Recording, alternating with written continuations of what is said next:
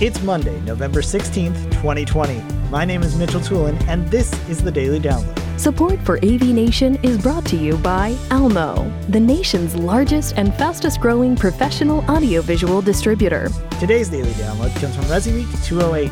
Matt Scott is joined by Rich Fregosa, Todd Anthony Puma, and Ken Eagle talking about Sonos end-of-life support program. Rich Fregosa starts off talking about the effects of programs like this to a customer's loyalty.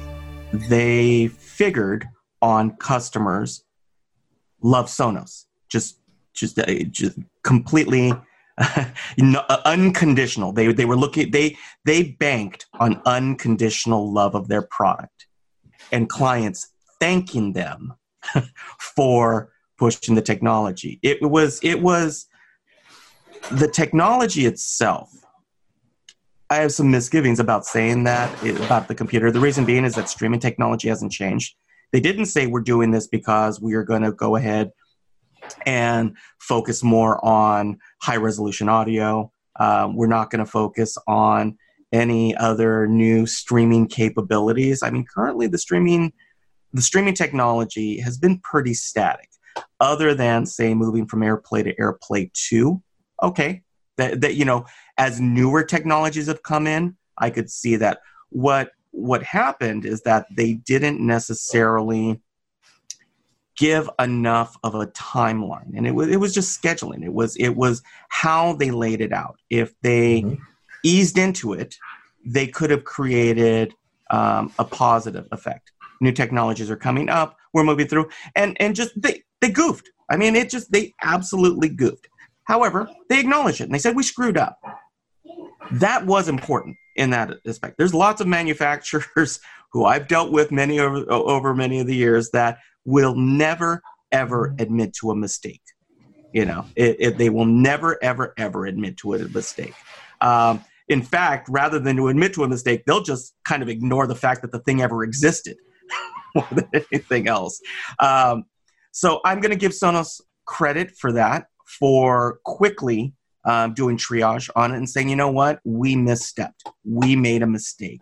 And they looked at, and one of the interesting things, though, to me, because again, we're on an industry podcast, the pressure wasn't caving into the integrator channel. No. They could have cared less at whether they caved into the integrator channel. It was the end users that they went, holy cow. These people aren't going to go to Target and buy these things. These people aren't going to go to Best Buy and buy these things. These people aren't going to go online and buy these things. That's what caused the bit of the about face. And it really wasn't an about face. It's just they didn't explain at the beginning what they were doing. And so assumptions were made because they really didn't say we're bricking them. We just said, look, we've reached a certain point with these products that we can't put new features in. We can't move forward with these. So let's say with that. So, it was for manufacturers and just for companies in general. It's a great lesson on making sure that you aren't tone deaf to what your clients are actually looking for. Thank you for listening to today's Daily Download. If you like this podcast, make sure you subscribe and comment on iTunes, and also check out all the other fine programming we have here at AV Nation at avnation.tv, avnation.tv. The network for the AV industry. What are you listening to? This is AV. This is AV Nation. This is AV Nation.